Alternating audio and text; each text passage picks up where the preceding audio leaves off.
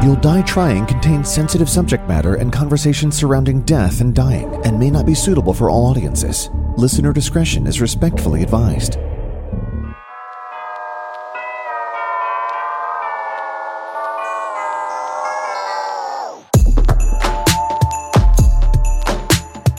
A proponent for not believing things you read. On the internet, generally speaking, that's me. I actually stumbled face first into this. On the most reputable of sites, too. Facebook.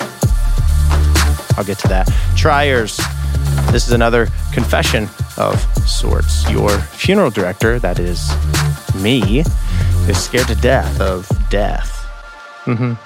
I mean, so much so that I wrote a song about it. Speaking of, I haven't shared an update on the record in just a bit, but honestly, it is going much slower than it once was. I don't know if I'm not inspired or just not pushing the process or a little bit of both. Nonetheless, I've been teetering with these 5 songs and have not been able to push on to the next one. But in the spirit of sharing the progress as promised here is a small snip of a new song, ironically titled Scared to Death.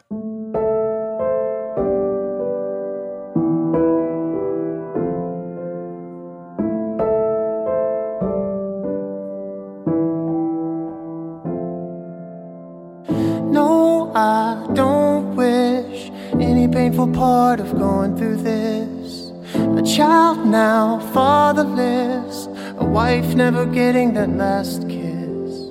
I suit up, stand tall, hoping they won't see right through it all. Pretending I'm strong, but faking it all along. 'Cause I'm scared to death of death. It's taking everyone around me. I'm scared to know what's next. 'Cause no one else around can show me the way to go. The hurt I'll know, or when the phone goes off by the bed. I'm scared to death of death. I mean, I think it's the pain, the unknown, the possible trauma, the mess, all the lingering helplessness, hopelessness. All of these thoughts make death so scary to me, or made it so scary to me. I mean, I know my body will be tended to by my family and caregivers, or nurses, or doctors, or the like, whoever it is. I also know if I am to die now, the team that we have put into place would be so delicate and lovely to my shell, or at least I hope. Of course they would. Which once housed my spirit, which is now hopefully, if I was to die right now, on its way to eternal life and joy. Until I stumbled upon my inbox, these words, where the most simplest and beautiful of words that I gazed upon, that I consumed, is what makes me no longer scared, really, at all. I'll get to that. As always, this and every single episode of YDT is sponsored by this delicious cup of Big Turkey Foot coffee.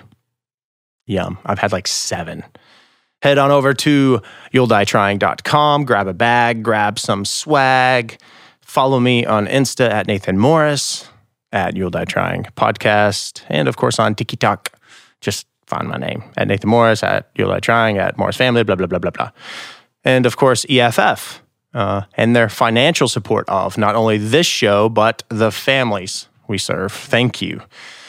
Express Funeral Funding, providing financial assurance to the families who call upon our homes. With the unfortunate days ending where handshakes mattered, your words mattered. They still do, but they don't hold true. Funeral providers now need to secure funds for services. EFF supports families with their family pay option. As many people utilize the proceeds of insurance to cover funeral costs, EFF offers families the ability to assign the proceeds to the funeral home, where the funds are distributed to the homes almost immediately, alleviating the balance due from the family's minds, not to mention the ability for the family to receive their proceeds as well. I mean, really, it's called family pay. EFF does the work on the back end with the insurance companies, so families and us funeral directors may come together to celebrate, grieve, and gather on the other end, the most important end. Funeral directors, owners, visit expressfuneralfunding.com to learn the financial peace of mind EFF offers to those whom we love and we serve.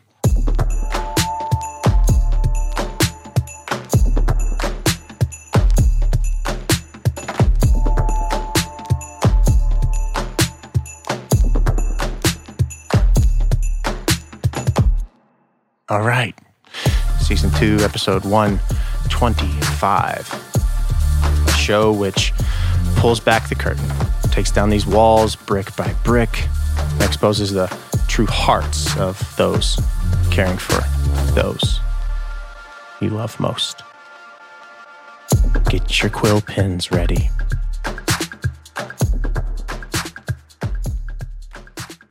Here are those words. There was a moment when Moses had asked God what his name is. God was gracious enough to answer, and the name he gave is recorded in the original Hebrew as YHWH, Yahweh. Over time, we've arbitrarily added an A and an E in there to get Yahweh, presumably because we have a preference for vowels. But scholars and rabbis have noted that the letters YHWH represent breathing sounds or aspirated consonants. When pronounced intervening vowels without them, it actually sounds like breathing.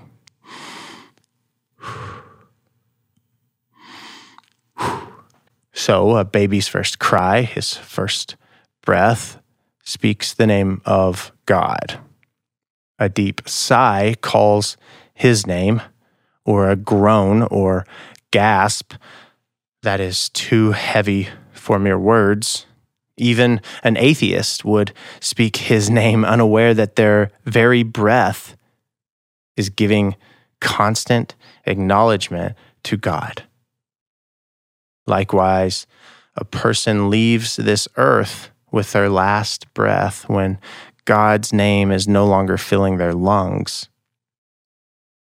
In sadness, we breathe heavy sighs. In joy, our lungs feel almost like they will burst. In fear, we hold our breath and have to be told to breathe slowly to keep us calm. When we're about to do something hard, we take a deep breath to find our courage. So, with the air in your lungs and the time you have, what do you think you'd like your obituary to say? How does it read? Short and sweet? Impactful and witty? Some of the coolest and most dreadful tributes I've stumbled upon. The bad ones, I actually wonder if the funeral director was just as terrible. I wonder if it was the family's choice. I wonder if the family, they were not pushed, and if they were pushed a little more to think, what would you be doing with your loved one right now if they were here in this moment? If that question was asked, that question never ceases to open the floodgates. The family may not have been pushed. Next thing you know, you're learning of recipes when you do ask that question and how they, the loved one, added an extra cup of chocolate chips just because. how no one sat in his chair. The story all along about mom keeping the plants alive and beautiful were, in fact, fake and false because it was dad.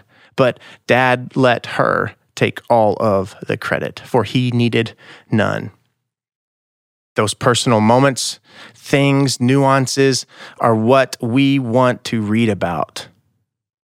I mean, these obituary tributes are forever on the web. They're bookmarked and pressed between your favorite scriptures. Heck, they're even on the nightstand. Funeral directors, we have a responsibility to make sure the words printed are meaningful.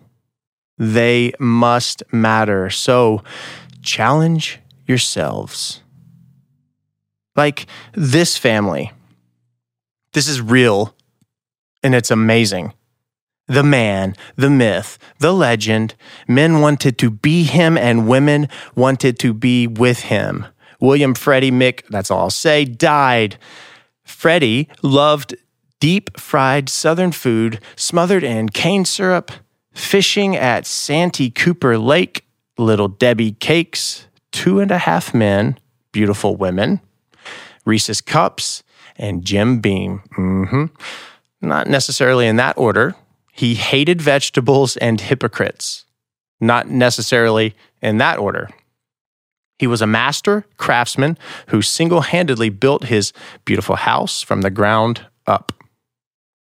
Freddie was also great at growing fruit trees, grilling chicken and ribs, popping wheelies on his Harley at 50 miles per hour, making everyone feel appreciated, and hitting Coke bottles at 30 yards with his .45. When it came to floor covering, Freddie was one of the best in the business, and he loved doing it. Freddie loved to tell stories, and you could be sure 50% of every story was true. You just never knew which 50. There isn't enough space here to list all of the women from Freddie's past. There isn't enough space in the Bloomingdale phone book. Now he's embellishing, but you know what? This is good. This is creative. You see what's happening here? You see? A few of the more colorful ones were Mama Margie, Crazy Pam, Big Titty Wanda, Spacey Stacy, and Sweet Melissa. That's on the teleprompter. I got to read it. He explained that nickname had nothing to do with her attitude. He attracted more women than a shoe sale at Macy's. He got married when he was 18, but it didn't last. Freddie was no quitter, however, so he gave it a shot 2 more times. It didn't work out with any of those wives either, but he managed to stay friends with them and their parents. So you got to have a little bit of a, you got to be a little laid back here. In between his many adventures, Freddie appeared in several films, including The Ordeal of Dr. Mudd, A Time for Miracles, The Conspirator, Double Wide Blues, and Pretty Fishes. When Freddie took off for that pool party in the sky, he left behind his sons. This is where they list the names of their loved ones here. I'll leave all this part. I'll leave it out just because I'm sure you can find it on the internet. This is my favorite part, really. Freddie was killed when he rushed into a burning orphanage to save a group of adorable children. Or maybe not. We all know how he liked to tell stories. I mean, come on. Be creative. Be different. Don't settle. If you see a terrible obituary, it's not because that person was boring, didn't have friends, or they didn't live well. They just had a creatively inept funeral director. I am Ron Burgundy. Words matter. You only get one shot to make them count. Anyway, here lies, sitting, Nathan Morris of You'll Die Trying, Morris Family, Noble Monuments, Swan Care Center, Nathan Morris Music. signing off on another episode. If I so happen to die before the next one, you better believe my obituary will be something. Or not. But it better. See you at the next one.